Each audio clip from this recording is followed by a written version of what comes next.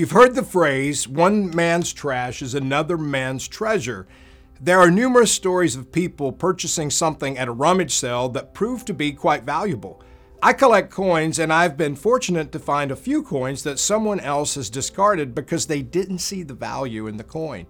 Jesus tells a parable to a group of chief priests and Jewish elders about people destroying something valuable because they didn't know its worth. In this parable, the thing of value is a person. The parable is in Matthew 21, and Jesus talks about a landowner who built a vineyard and then leased the vineyard to some tenants. When the harvest time came, he decided to send some servants to collect this portion of the harvest. The tenants killed the servants. He sent more servants, and they killed them as well. Finally, he decided to send his son, saying, "They will respect my son," but the tenants killed the son as well. Jesus then asked these religious leaders the following. "Now, when the owner of the vineyard comes, what will he do to those tenants?"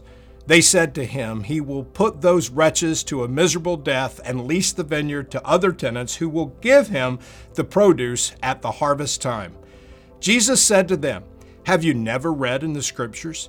The stone that the builders rejected has become the cornerstone. This was the Lord's doing, and it is amazing in our eyes. Therefore, I tell you, the kingdom of God will be taken away from you and given to a people that produces its fruits." Jesus' parable, of course, is a summary of God's relationship with Israel and Judah. He sent a number of prophets to his beloved people to encourage them to return to him, and these prophets were often tortured and killed.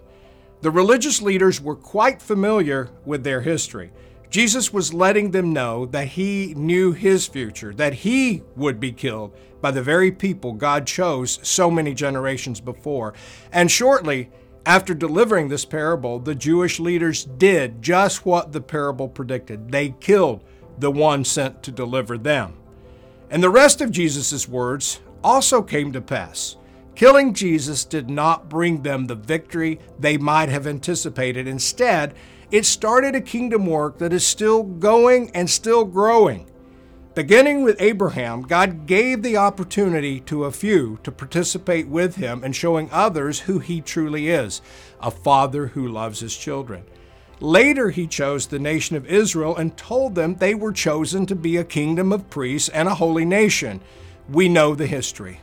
They continued to rebel and disobey God to the point that they rejected the very Son of God and crucified him. In this parable, Jesus is telling them that they are no longer the ones God entrusts to share his kingdom's message of mercy and grace. Now the message has been entrusted to those who believe, Jew and Gentile, slave and free, male and female, all who believe and follow Jesus.